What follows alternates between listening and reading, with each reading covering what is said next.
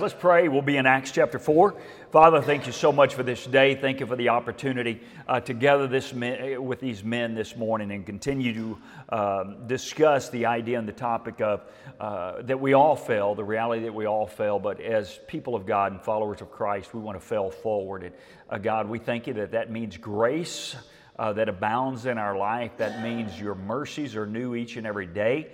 And so, God, if there's a man on this Zoom call that joins us this morning or in person, or even listens to the Men's Bible Study podcast later because they couldn't be here, if they are in that season of life where they need your grace, I pray that you would give it to them and let them know of your forgiveness, but also the opportunity for them to move forward in their faith and celebrating your grace and your love in their lives, but also a willingness to share it with others. In Jesus' name we pray, amen and amen. As we've been looking through this, we'll be back in Acts chapter 4. We've been looking at this idea the last couple of weeks that when we fail, we want to fail forward. We've looked at Peter's life, that he was bold and prideful and arrogant, and it ultimately led to his failure as he denied Christ 3 times, that Jesus showed up in his life and simply asked him, "Peter, do you love me?"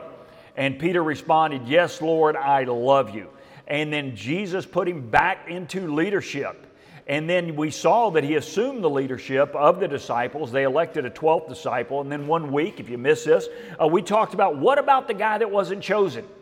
You know, sometimes it's not an easy thing for us not to be chosen. And you had 2 men that had been with Jesus in Acts chapter 1. They had been with Jesus from the very beginning. And 2 of them were put forward. Only one of them was chosen. But the one who wasn't chosen still went on to do something great for God. And so guys, if you've been in one of those spaces in life where you feel like you were the one that wasn't chosen, God's still got an incredible plan for your life. But then we saw Peter and John begin to proclaim the good news of the gospel of Jesus Christ. That's what we looked at last week. And it takes a little courage to do that. And here's where we ended. If you're in Acts chapter 4, verse 12. This is where we ended last week, Acts chapter 4, verse 12. And we're going to read a little bit following. And Peter and John had been sharing the gospel. And the political elites of their day didn't like it. And they called them before them, the Sanhedrin, kind of looks like our Senate. They set them down for their Senate hearing, their Sanhedrin hearing.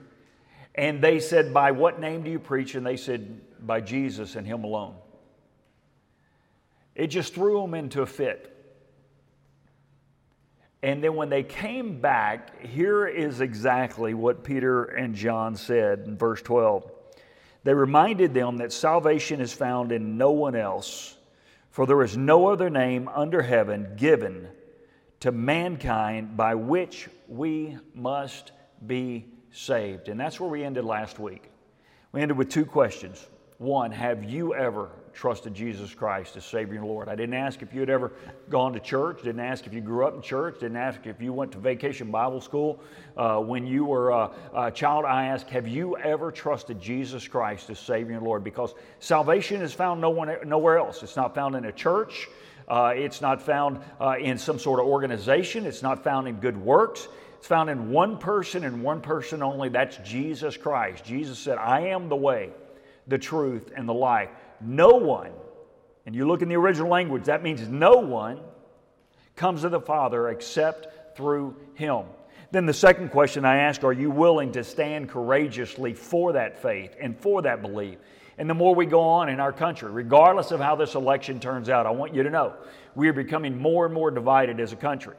And it's going to require more and more boldness and more courage to stand with Jesus Christ. That I am a follower of Jesus Christ, that I am willing to proclaim that message that salvation is found in no other name. And then we talked about the reality is this, is that if people reject us, make them reject us because of what we believe, that Jesus is the one and only Son of God. He's the one mediator between God and man. But don't let them reject us because of our bad behavior. See, it's one thing to be rejected because of what we believe. It's another thing to be rejected because of the way we behave, that we're crass, we're angry, we're bitter, and we don't ever want to be that way. As followers of Christ, we don't ever want to be just jerks. Now, I'm also saying don't be weak. Because part of what we're going to see right here today is it takes courage to stand up for Christ. It takes courage in your office to stand for Christ. It takes courage in your neighborhood to stand for Christ. It takes courage to stand for Christ when someone begins to question you about what you believe and why you believe it. It takes courage to stand up for your faith and share with them exactly what you believe. And so the Sanhedrin looked at Peter and John, and they said, listen, we want you to stop preaching. And notice what happens. They didn't obey their authorities. Are there times in our lives when it's okay to participate in civil disobedience? Absolutely. There absolutely is permission in Scripture for us to civilly disobey our government. Now, those examples are few and far between. We don't have permission in Scripture to arbitrarily choose to follow one speed limit and not another one. That is not an issue. We don't get a chance to arbitrarily follow some laws and not other ones. But where we are absolutely given permission to disobey the government is if they tell us not to preach Jesus. And so notice what happens as they come out, verse 13, Acts chapter 4, verse 13. It says, when they saw, after they had said there is no other name by which man could be saved. Notice what it says in verse 13. It says, when they saw the courage of Peter and John, and they realized that they were unschooled and ordinary men, they were astonished, and they took note of these men that they had been with Jesus. You know, as we think about having a little courage for our faith, I see three things right here in this passage that we want to be markers of our lives and our hearts. I see three things right here. First of all, notice, they had courage. They had courage. The second thing, they didn't rely on their education. They were unschooled and untrained, and it didn't require a seminary training lesson for them to be used by God. So if you are sitting there somehow, some way saying, God can't use me unless I go to seminary, I want you to know that's absolutely not true. I'm not anti-seminary. Here's the third thing. It says they had been with Jesus. So for us today, those are the three ideas I want to talk to us about. Do you have courage in your faith? Are you willing to be used by God regardless of your knowledge of God? Now, we always want it growing. And then thirdly, when people look at you, do they say, now there's a man that's been with Jesus? Let's look at the first idea first. Man, the courage that we need. When they saw the courage of Peter and John, talking about the Sanhedrin, the Pharisees, when they looked at them, when they began to preach and they didn't like it, they saw their courage. You know, that word courage really means this: the quality of mind or spirit that enables a person to face some difficulty, danger, or pain without fear. That's what the dictionary definition is. I would submit to you that's probably not a great definition. And the only part I would question is without fear. Because if you listen, if you're like me, you're kind of a historian. If you read about men who were in battle, whether it was a World War II story, World War I story, Vietnam, and some of the heroes, they never say they weren't afraid. Right?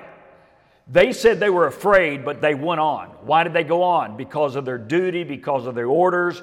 They were just willing to hang in there a little longer. They were willing to stand in there a little longer. Guys, courage isn't the absence of fear, it's overcoming it. And so that's where you and I need to understand, if we are going to be the kind of men that are courageous in our faith, we don't have to live lives in our faith where there is no fear. But instead, we need to live lives where we are constantly overcoming our fear. Now, if you take it in a military setting, what allows a soldier to overcome their fear? Take it in our current law enforcement setting. What allows someone in the law enforcement to overcome certain fears in their life? It's their training. It's their diligence, right? It's a mindset that here's what I need to do, here's how I need to respond, and that's where you and I need to understand. We need to constantly prepare ourselves. Constantly prepare ourselves to stand for the faith. If someone has just absolutely in your past at some point eviscerated your argument for Christ, I mean, they've taken you out.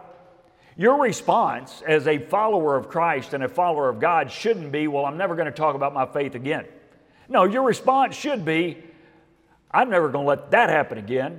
So what should my response be? To learn to defend the faith. That's what Peter tells us, that we need to be as men always prepared. Why can someone in the military do something that is courageous? Because they are prepared and willing to take on the fight.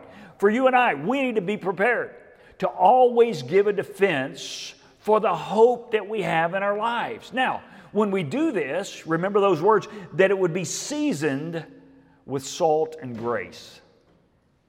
See, showing courage doesn't mean that we're belligerent, doesn't mean we're jerks, but it does mean we stand firm in our faith. And so as we think about it, it says when they saw the courage of these men, synonyms for courage are bravery, determination, endurance. I love this word, tenacity. I love that word, tenacity.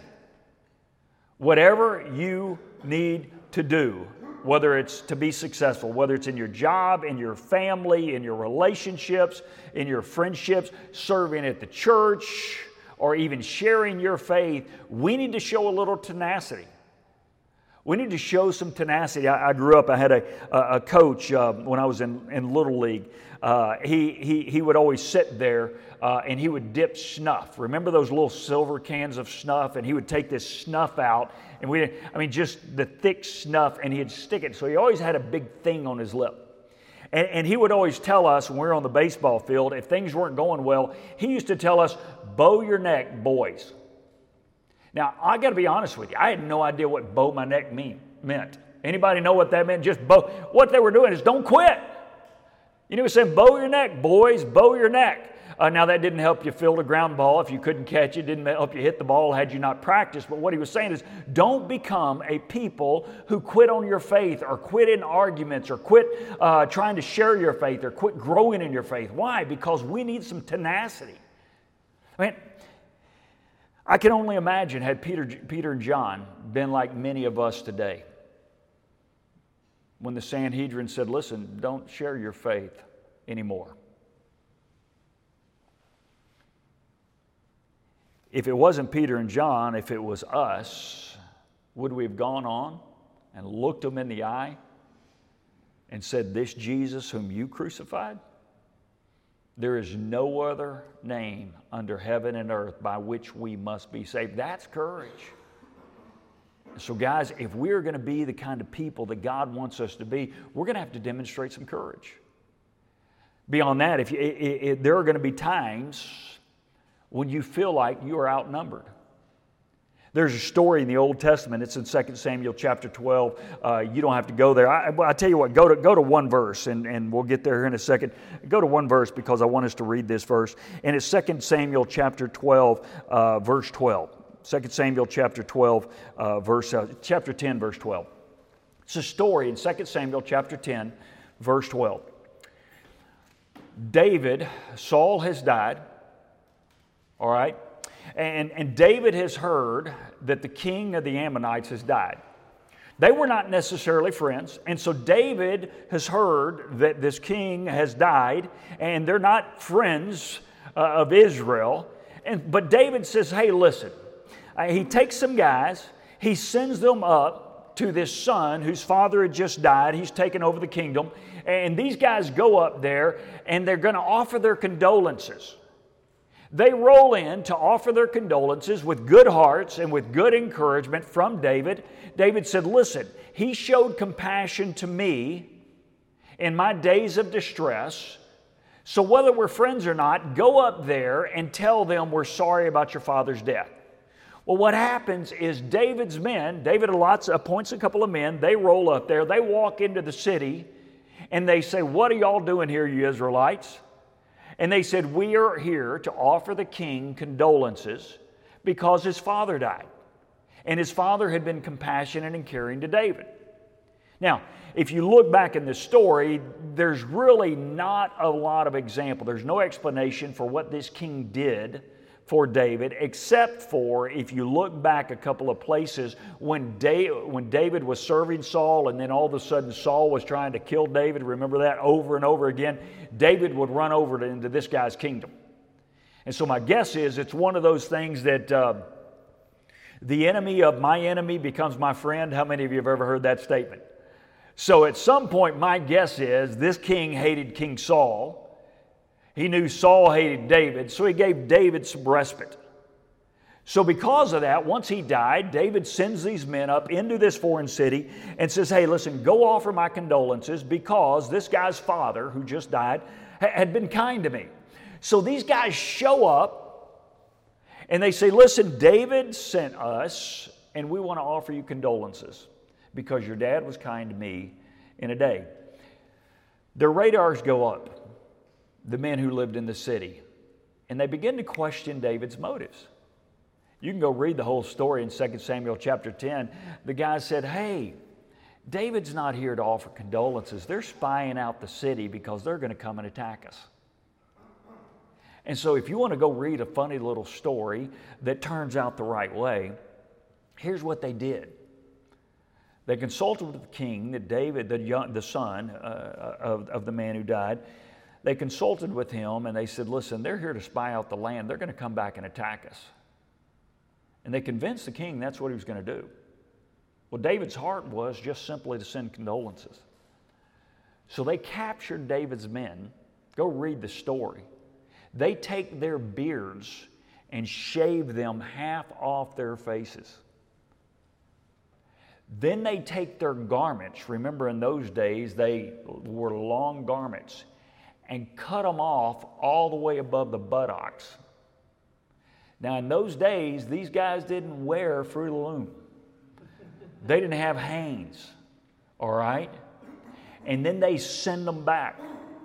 So these guys that David had basically said, go deliver a message of compassion and love and care. Go tell this new king that I'm sorry his dad had died because he was compassionate to me. All of a sudden, the men begin to roll back down. Their beards have been shaved half off, and their buttocks is showing. That's what it says in the original language. As they're coming back to David, David gets word from someone. It says, your men have been humiliated. Because let me tell you what, to have your beard shaved off in those days and your buttocks showing, it was a sign of humiliation. They did that to slaves to demonstrate. You can go read about this in Jeremiah. You can read about it later in Isaiah, where that's exactly what, when someone would come in and take over a land, man, when they held you down and shaved your beard, that was a mark of humiliation and submission. They owned you. Then when they cut your garment off, where when you walk by, everybody could see your butt cheeks, how many of you think you'd be a little humiliated?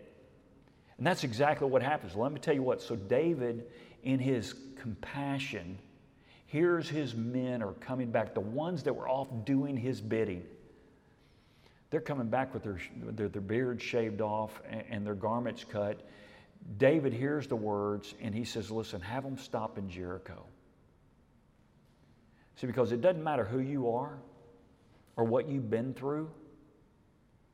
Even if you were serving the king, David understood that if a man has to walk all the way back into his camp, even if they were doing the bidding of the king, that they were going to be humiliated. And so David tells the messenger, go back and tell them to stop in Jericho.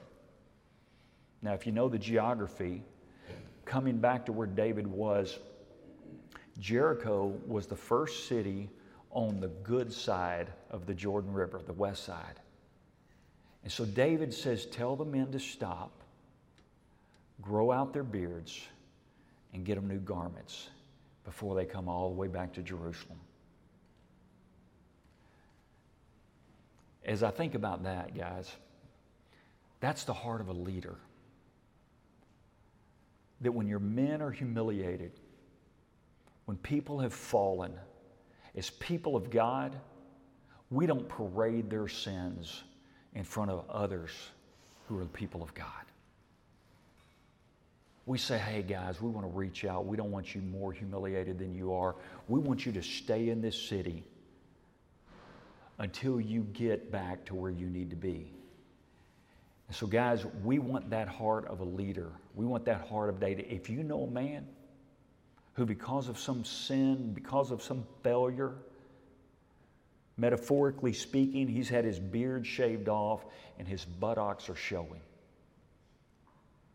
you help him. Give him a new garment, the garment of grace. Let him grow back his beard, a sign of manlyhood and strength. Because then God can use them again. Now, so David cares about the men who have been broken and who have failed and are humiliated. But then also David says, I need to set the record straight. So David musters his men in Jerusalem and looks at his two leaders and said, let's go tear them up for doing that to us. And so they begin to march up the road, and guess what? This king heard David and his men were coming, so they go over to the Arameans and say, we might have just made a mistake. That David is fired up. And so they enlist 10,000 mercenaries to fight with them. And they divide up into two camps, and Joab, the leader of David's army, comes right up between them, and he realizes, I am caught in the middle between two enemy forces. You can read all this in 2 Samuel chapter 10. And so Joab stops, and he says, let me take some of my best fighting men. We're going to go against the Arameans. And he goes, I'm going to take the other half of my fighting men. You're going to go against the king. And then he says this, if I begin to lose, you come rescue me. And if you begin to lose, I'm going to come rescue you. That's the plan, guys. Is that we should always have another brother's back. How many of you understand that? That if somebody begins to fail, we should be on the rescue mission to bring them back. If someone begins to fall away, we need to be on a rescue mission to bring them back. If someone is struggling in their walk and in their faith, our job is not to point at them and humiliate them and laugh at them. If Satan is tearing them up, our job is to go to the battle. And so exactly what happened, you might imagine, is that if you look in this verse here, notice what it says in verse 12. It says, here's what we're going to do. We're going to be strong, and let us fight bravely. That's the Hebrew word for courage. For our people and the cities of our God, and the Lord will do what is good in His sight. So as we think about the courage of David, see, they've gotten themselves trapped. And David's fighting men realize that, man, we're caught between two battle lines. That is not where you want to be, really. You want to be able to identify your enemy. But they've gotten themselves caught between two sets of enemy soldiers. They make a commitment to each other. I'm going to fight over here. If I begin to fail, you're going to rescue me. The other ones say, I'm going to fight over here. If we begin to fail, you're going to rescue me. But at the end of the day, we've got to be willing to fight. And as people of God and men of God, we've got to be willing to fight.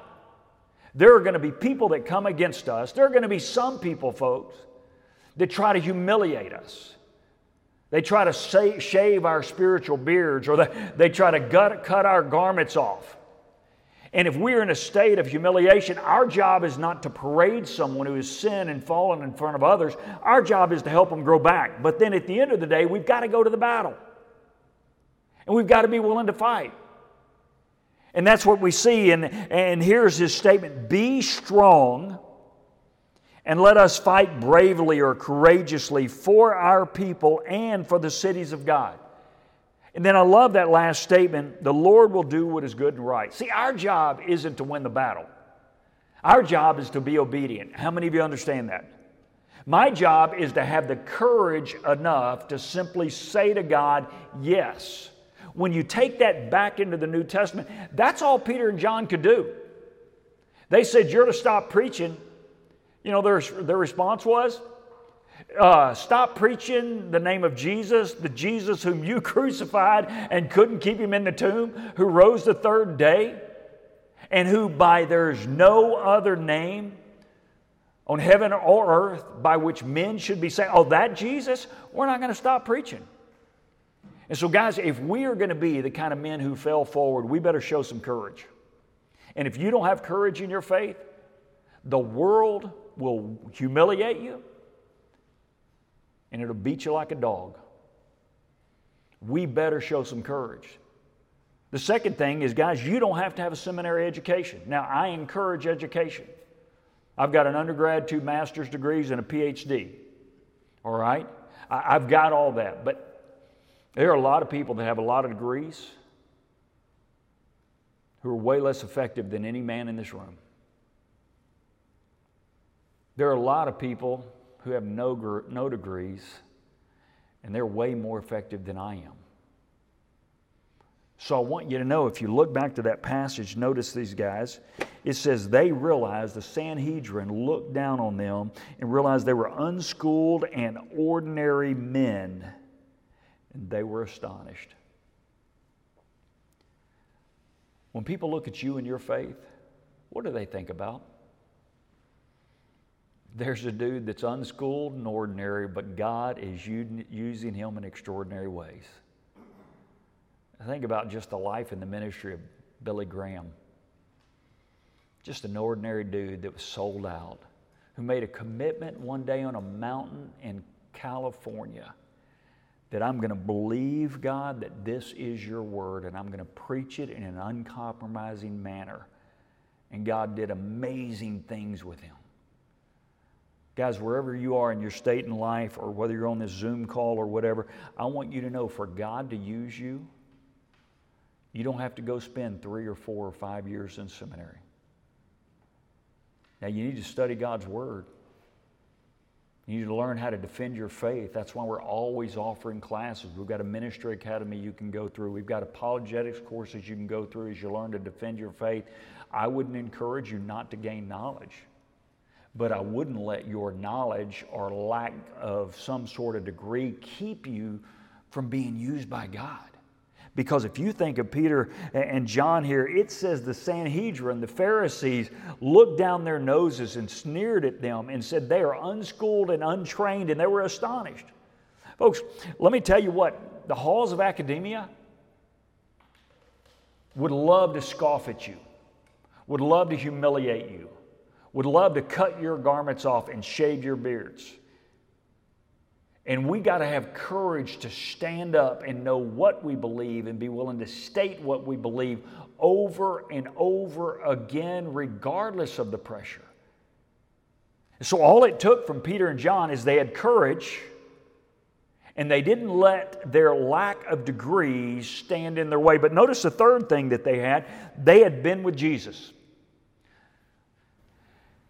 If I were to just simply ask you the question, have you been with Jesus? If you say yes, I would just want to know, what does that look like in your life? What does it look like in your life that you've been with Jesus? Wake up every morning, read God's Word, spend some time in prayer, find a daily devotion, be in worship, serve others. What does being with Jesus look like to you? For them, certainly we know they were called disciples that had spent some time with Jesus day by day. He taught them to pray, He taught them to love people, taught them to care about people. He taught them a lot of things. But the beauty of it is that the Sanhedrin realized these guys had been with Jesus. Let me ask you a question, men, if you're married. Does your wife look at you and say, he's been with Jesus? Does your wife look at you and say, he's been with Jesus? Men, do your kids look at you and say, he's been with Jesus? Now, guys, none of us in this room, including me, can undo a day of not being with Jesus. Do you understand that? We can't go back a year, 10 years, 2 decades or more. We can't undo that. But what we can make a decision today is beginning today and every day forward, I'm going to be with Jesus. I'm going to be with Jesus. That I'm going to stand with courage for my faith. When Satan humiliates me, I'm going to be surrounded by some other men who care enough to put me back together and ultimately put me back in service. Our job is to be strong and courageous. Go to the battle line and then trust God to do the right thing. Let's pray. Father, I do pray that we are men who would demonstrate courage in our faith. God, that regardless of our education, that we would study your word and read it and then learn how to defend our faith. And with those words of defending our faith, we would season those words even with salt. And then finally, God, I pray when people look in our eyes, just like they did with Peter and John, that they would see that the men at Cottonwood Creek have been with Jesus. In Jesus' name we pray. Amen and amen. God bless you guys. Show some courage in your faith today, regardless of how you've been trained. And then at the end of the day, let everybody say, he's been with Jesus. Have a good one.